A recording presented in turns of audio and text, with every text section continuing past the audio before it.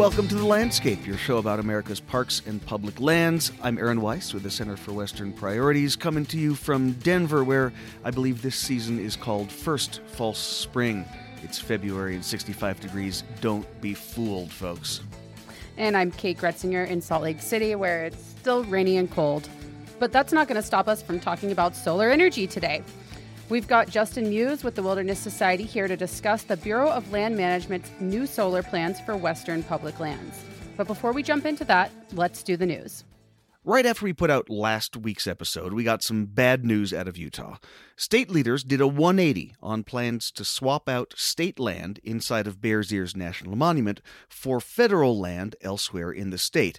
This is all pretty standard after a monument proclamation has happened over decades. This has gone on. Now, this land swap wouldn't affect the monument's size or status, but it means that for now, you've got about 165,000 acres of state land sprinkled throughout the monument, which makes managing Bears Ears as a connected landscape a little trickier and potentially a little more expensive for the feds. So, what happened here? Well, the state of Utah and the Interior Department collectively put many hours into crafting a plan that Utah leaders and the federal government could agree on. The plan would have made the monument whole and benefited Utah's public school system by putting more land into state trust that would generate revenue for schools. State officials liked the plan. Utah's congressional delegation was on board. They introduced a bill last year to make it official, but that bill has not yet passed. And now Utah state leaders are pulling their support for it, saying they're opposed to the Bureau of Land Management's plan for how to manage the monument. Now here's the catch. That management plan hasn't even come out yet. We don't know what's in it.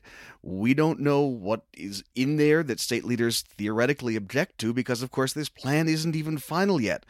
But whatever was going on, Utah leaders think that BLM wasn't deferential enough to the state when putting it together, so now they are throwing a fit, taking their ball and going home, and costing Utah schools money in the process.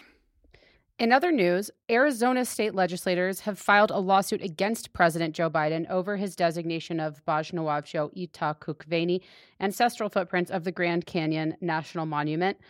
On a side note, I still can't believe that's the name of the monument. It literally, I could not get through it in one breath. Why don't we just go with Bajnaoavjo Itakuqveni for now? Okay. The lawmakers claim the designation is an unlawful land grab that exceeds the authority granted to the president by the Antiquities Act. Arizona Governor Katie Hobbs supports the monument and opposes the lawsuit. Now, we've seen this type of lawsuit before. In fact, Utah sued the president over his decision to restore Bears Ears and Grand Staircase national monuments in 2022. That lawsuit, which was ultimately an attempt to weaken the Antiquities Act, was thrown out by a federal judge last year. This lawsuit is similarly aimed at getting the U.S. Supreme Court to put limits on the president's ability to designate national monuments, but it's unlikely to succeed. Every single challenge to a president's authority under the Antiquities Act has failed at the Supreme Court or in lower courts since the passage of the Antiquities Act in 1906. Our guest today is Justin Muse, Director of Government Relations for Climate and Energy at the Wilderness Society. Justin, welcome to, I believe this is your first time on The Landscape. Yes, it is, Aaron. Thank you very much for having me. So we got you here today to talk about this proposal from the Bureau of Land Management. It would prioritize around 22 million acres of public land for utility-scale solar development across the West. That's the top line on this, but what else would this plan do? Yeah, that's a really good top line, Aaron. So the Western Solar Plan update is a landscape level analysis that the Bureau of Land Management has embarked upon. That's in fact an update on a landscape level analysis they did about 10 years ago. And its purpose is to determine which BLM lands are or may be appropriate for solar applications across 11 Western states. So this it's an update on the analysis conducted during the Obama administration, which was itself supplemented by state-specific updates in California and Arizona, which did the same. And the 11 Western states that it applies to are the 6 states that were covered by the 2012 plan, which are Colorado, New Mexico, Arizona, Nevada, Utah, and California. And it adds 5 additional Western states, which include Washington State, Oregon, Idaho, Montana, and Wyoming. And essentially, what the plan does is it determines 2 sets of criteria. It includes resource-based exclusion criteria. So these are features of lands that are not acceptable for solar energy development. And some examples of that are areas of critical environmental concern, lands with wilderness characteristics, lands that are used for recreation and habitats and things like that. And it also puts forward 5 alternatives for potential priority criteria. So these are criteria that will guide where may be acceptable for solar applications to happen. And those 5 alternatives include criteria that include things like proximity to transmission. So one of the criteria is within 10 miles of a transmission line of a certain load or more. Another is the slope of the land. So 10% or less is another criteria included there. A third is whether lands have been previously disturbed or degraded or otherwise developed. And the alternatives include essentially just different combinations of those criteria to determine which lands may be acceptable for solar applications. And the preferred alternative that the administration has put forward in its draft programmatic EIS is it's called Alternative 3, and it combines the transmission proximity criterion with the slope criterion, the 10% or less. So that's Alternative 3. Another alternative that we at the Wilderness Society are especially interested in is the 5th criteria set, which is those 2 plus disturbed and degraded lands. So in the preferred alternative, that would put about just over 22 million acres of BLM lands in the West, make them open for application. And the 5th alternative would be just over 8 million acres in the West.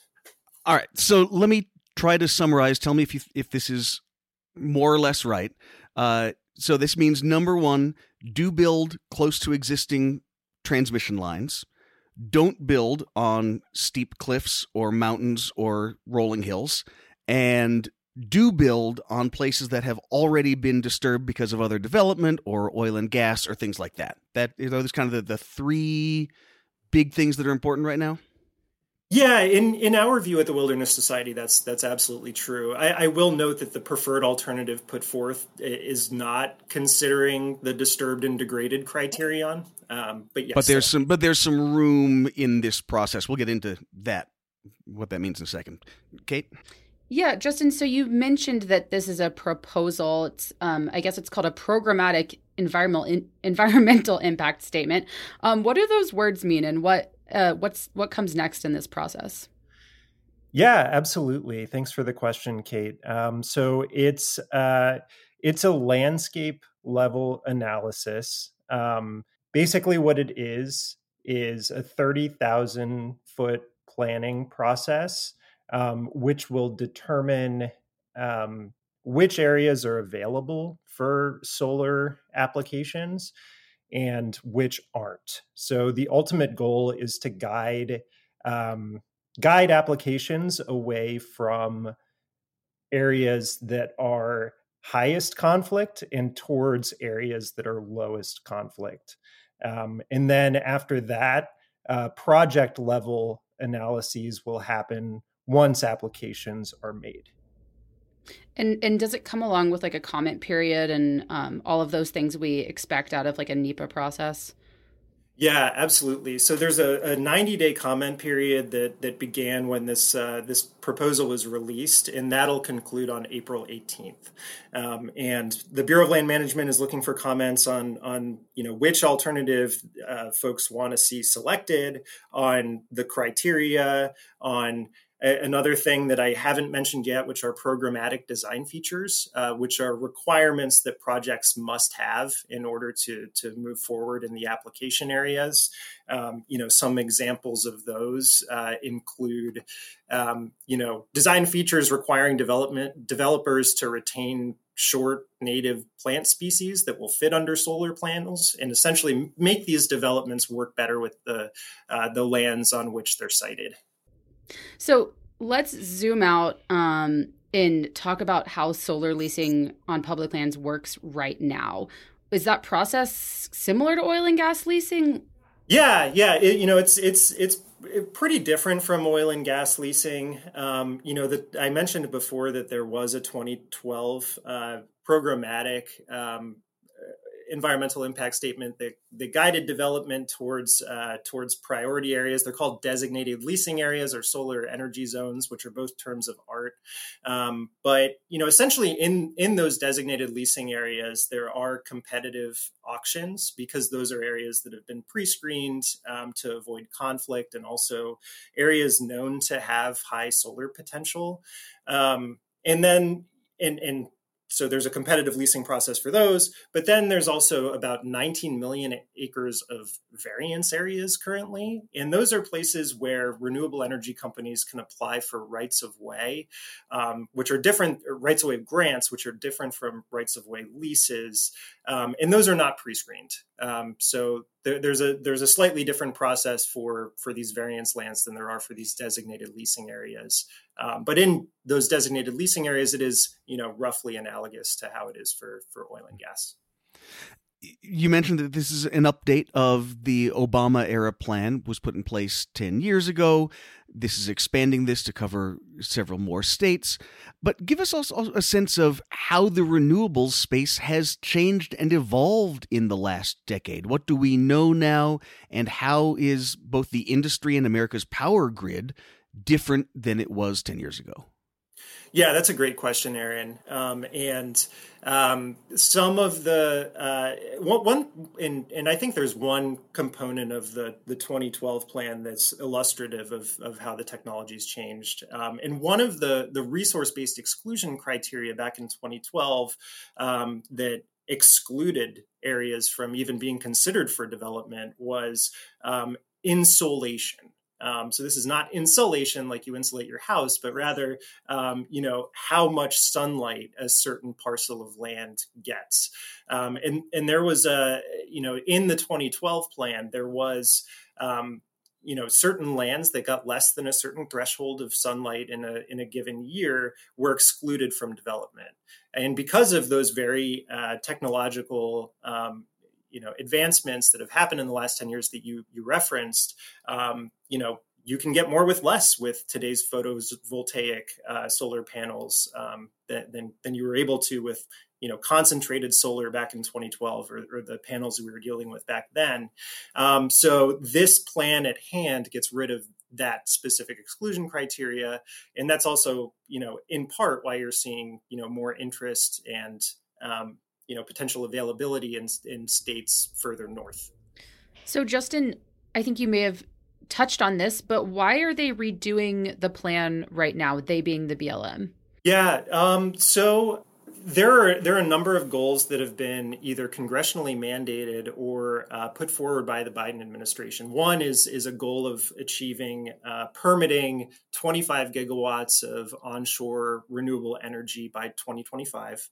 And another is decarbonizing the electricity sector by 2035. And ultimately, in order to meet those goals, especially the second goal, we just need to do more to make public lands part of the climate solution. And that includes siting more solar panels and developing more renewable energy on public lands. And one thing I'll point to in the plan that's at hand here is that ultimately the goal is not to develop 22 plus million acres of public lands for solar, but rather to get about 700,000 acres of solar over the next 20 years. And in the programmatic EIS itself, the Bureau of Land Management states that that will really get us a lot closer to that 100% carbon-free electricity grid by 2035. And in particular, the solar energy added by those 700,000 acres of panels will avoid roughly 123 million metric tons of greenhouse gas emissions by 2035, which is really, it's the equivalent of taking 27 million passenger vehicles off the road every year, which is just a huge bite out of the climate crisis. And so just doing that quick math, that means of these 22 million acres, ultimately BLM would like to see about 3.5% of it developed. That's correct. Is that right? Yep. Over the next 20 years. That's right. So just to summarize that, the goal here is to sort of speed up renewable development on public lands. That's right. That's right. And do so in a responsible manner that involves stakeholders at very early in the decision process. That's ultimately what this landscape level plan is giving folks the opportunity to weigh in on, what'll be available. Right. And there's a 90-day comment period for folks to be engaged, for the Bureau of Land Management to consult with communities and with tribal stakeholders and with cooperating agencies across the West, and ensure that, that kind of ramp up of renewable energy that we really need to see is done, without leaving folks behind. So I think that brings us to the $64,000 64 gigawatt question, which is, how are they doing? Are they avoiding conflict so far? Are there big concerns? Are there little concerns around the edges of this thing? What kind of feedback are you hearing? A lot of people are concerned about public lands and landscapes and ecosystems. They care about being taken over by solar and say, we agree that that's why we need to do this type of landscape level planning. We at the Wilderness Society really don't want to see kind of haphazard development of our treasured public lands. So that's why we're engaging so much on this process, to ensure that, our public lands are developed with care and that solar energy is sited responsibly and with extensive community and stakeholder involvement. So that's one concern that I've heard, is just that the character of the public lands will change. And this is, we're trying to do everything that we can to ensure that it doesn't. And another concern that I've heard is just, it seems like a lot of folks think that, and I don't think some of the headlines have helped, but, they think that this will equate to 22 plus million acres of public lands being developed. And that's simply not the case. I mean, we just went over it. The ultimate goal is about 700,000 acres over the next 20 years. Just want to do everything that I can from my soapbox to point folks to that fact. So Justin, I think you've mentioned transmission, but how does this plan affect transmission? This is more about building out large solar arrays, correct? Or is transmission wrapped up in this too? Yeah, there isn't a ton of overlap, but one thing that we want to ensure, and one thing that we think that this plan does, in the alternatives that have been proposed, is, guiding solar development to where transmission already is or where transmission has been proposed. So we think that's really smart. We think that's important. That's been a bit of a roadblock for some of the solar energy zones that we've seen, not get developed since 2012. In that sense, transmission is very important, but it is only tangentially related in that sense. You mentioned that after the Obama plan, there were some state additions that happened. One of those, I believe, was the DRECP in California, the Desert Renewable Energy and Conservation Plan. Were there lessons learned from DRECP that went into this region-wide plan? And from what you can tell, was that process successful so far now, a couple years past DRECP implementation? Yeah, no, those are great questions, Aaron. And the DRECP, the Desert Renewable Energy Conservation Plan, is something that, I know the Wilderness Society has advocated really heavily on. I will say that a lot of that work, in fact, all of that work predates me, but I'm happy to talk a little bit more about it. So one thing that's really great about the DRECP is, not only is it working, but it also struck a really important and delicate balance and was signed off on by a diverse group of stakeholders that included conservation organizations, tribes, state agencies, and renewable energy companies. And these same stakeholders, have consistently urged the Bureau of Land Management not to adjust it. I mean, I say that with some reservations, considering we have heard the renewable energy industry does want to open up additional acreage. But I will also say that some tribes in the area, particularly the CRIT, have expressed concerns with the DRECP that it didn't do enough to avoid impacts to cultural properties and landscapes. But that's, what I will say about that is that, the DRECP, like the plan at hand here, is imperfect. And that site-specific analysis, that second step, when you look at a specific parcel of land, whether it's going to be developed once an application has been submitted, that site-specific analysis is just so important. And tribal engagement, community engagement really has to happen there too, to ensure that, any sort of decisions made at the programmatic level don't over-influence what happens at the project level. All right, so we've talked a lot about the benefits of planning where solar goes as opposed to just giving developers a free-for-all. Obviously, that's a good thing. We're all in support of that. How well would you say the BLM has been following the existing Obama-era solar plan, and how well has that has that helped BLM avoid what's the word for it? Conflicts, such as like the SunZia transmission line? Yeah, that's a great question, and I know that I've mentioned that there were just under 300,000 acres of prioritized areas, priority areas that came out of the 2012 plan, and then about 19 million acres of variance areas, and that presented a bit of a problem. There's been a lot of interest in those variance areas, and I will say about the variance areas that they didn't have the same level of environmental analysis that went into them. There've just been more conflicts there as a result. In the programmatic EIS, we've seen, the Bureau of Land Management points to about 17 projects that have been cited and permitted in solar energy zones versus about 17 in variance areas. So that shows that there's some interest in these priority areas. And one that I'll point out in particular that show us like kind of the model for how this can work and how this has worked over the last 10 years is the Dry Lake Solar Zone, which was designated, back in 2012. That's in Nevada.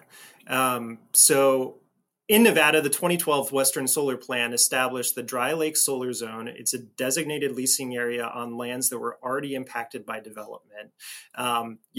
It was in a solar energy zone, meaning that it had already been analyzed for conflicts. And ultimately, the permitting time for that project was less than half of the average permitting time for projects, not in priority areas, in those variance areas. So, the Obama plan has showed us that, when industry applies to build in an area that's been pre-screened for conflict, the process can just go so much faster. And that's really kind of the quintessential example of how this can and should work. So take us down the road 6 months, past this comment period, as we look towards it being finalized. And then let's say 6 years down the road, how will you know if this has been a success or a failure or halfway in between? I'd say a good metric for the success of this is the pace of the projects that are permitted over the next 5-10 years, and the degree to which you see opposition to these projects on the ground. It's going to be extremely important for these projects to be done right. I think that the last thing that we want to see is false narratives about solar proliferate. So let's dive in there. So you're talking about measuring success by minimizing conflict or opposition, and then you do mention these false narratives. Can you give some examples there of what may be more real valid concerns about the effects of solar, say on water supplies or on wildlife, and more concerns that you might might put into the NIMBY category of folks who just don't want to see solar projects within their viewshed? Yeah, no, there's some extremely valid concerns about renewable energy generally on public lands. I think there's a really good example.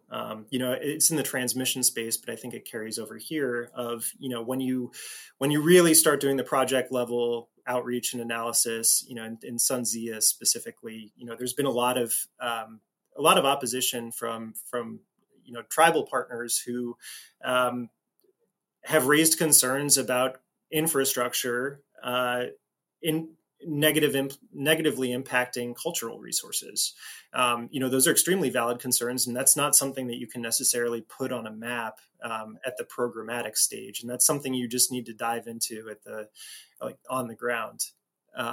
Yes, right. There and it's not always an either or. There's a gradient there between, obviously the concerns on the San Pedro with the SunZia project, very real environmental concerns about what happens to a riparian area in the desert. And on the other hand, there are folks who don't like looking at solar panels. And yeah, how do you balance that? How do you work with folks who might fall more on that latter side? Yeah, no, it's a great question, and it's a tough one to answer. One thing that I think it kind of puts renewable energy at a disadvantage is the fact that with oil and gas you have a royalty rate, which is a percent that is the companies have to pay when they produce oil and gas on federal lands, half of which goes back to the American taxpayer and half of which goes back to the state on which the land is, the production is happening. That doesn't happen with renewable energy projects. There are rents and there are megawatt capacity fees, but that all goes straight back into the federal coffer. It doesn't go back to communities in the same way. So it's a really tricky balance, or it's a really tricky issue, I should say, because that requires legislation. That's not something that can be solved via regulation or via this programmatic EIS. And so it would be a lot easier to be able to reach out to those communities with those types of concerns with something substantial like revenue. And I know that one thing that could be considered in the programmatic design features is something called a community benefit agreement, which is, a way for renewable energy companies to work with communities to ensure that they also benefit from the production that occurs from the panels next to their communities, instead of it just being shipped, across state lines, for instance. Justin, thank you so much for your thoughts. I do have one more question for you, which is, it sounds like this solar plan is a good step forward, if not the most comprehensive step ever. Do you have any other thoughts you want to share on solar development at large, sort of beyond just this plan? Thank you for the question, Kate. And I, one thing that I hear a lot from folks is, we should develop on, we should put solar panels on rooftops and over parking lots and over previously disturbed sites that are not necessarily federal land, or in XYZ other places that are not public lands. And we should invest in energy efficiency. And, I think it's all of the above, right? Like building rooftop solar is an important part of the equation, and working on energy efficiency is part of the equation. And we at the Wilderness Society also believe that our nation's treasured federal public lands should be part of the climate solution, by accommodating solar and wind and geothermal, and that they have vast resources that can help power our renewable energy future. So it's not just either or, it's and we're just really invested in making sure that it's done right and responsibly, and with the involvement of all the people who would be affected by it, either directly or indirectly. I think that's a great place to leave it. Justin Muse, Director of Government Relations for Climate and Energy at the Wilderness Society, thank you so much for your time today. Thank you. Well, we've got some good news this week. It is new polling from the Colorado College State of the Rockies project. It shows that a vast majority of Western voters support conservation of public lands, and they are more worried than ever about the loss of habitat and natural areas. There were a ton of important numbers in this 14th annual State of the Rockies Conservation in the West poll. Here are just a few of our favorites, and maybe even you could say most important numbers to pay attention to. First of all, the 30 by 30 goal to protect 30% of America's land and water by the end of the decade. 83% of Utah voters say they support the 30 by 30 goal. That is tied for a high along with voters in Colorado. Really just a stunningly large number, and really highlights the gap between Utah voters on conservation and Utah politicians. Across the Mountain West, 70% of voters say they would prefer their member of Congress to focus on protecting air, water, and habitat rather than maximizing energy production on public land. 85% of Westerners support the creation of new protected areas on public lands. That is also the same number, 85%, who say that environmental issues are important to how they vote. And finally, for now, over 70% of Western voters say that climate change is a serious problem in their state. 3/4 of them say they think we can develop renewable energy sources while also preserving wildlife habitat. They do not see it as an either-or situation.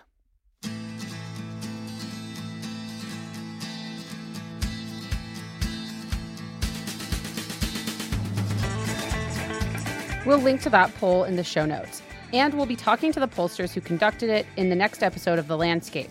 So tune in for that show if you want to learn more, and send us your questions for the pollsters. That's podcast@westernpriorities.org. You can also send other feedback like compliments or episode ideas to that address. We love hearing your thoughts. We even love hearing your complaints. It's okay if you want to complain too. Thanks again to Justin for chatting with us today, and thank you for listening to The Landscape.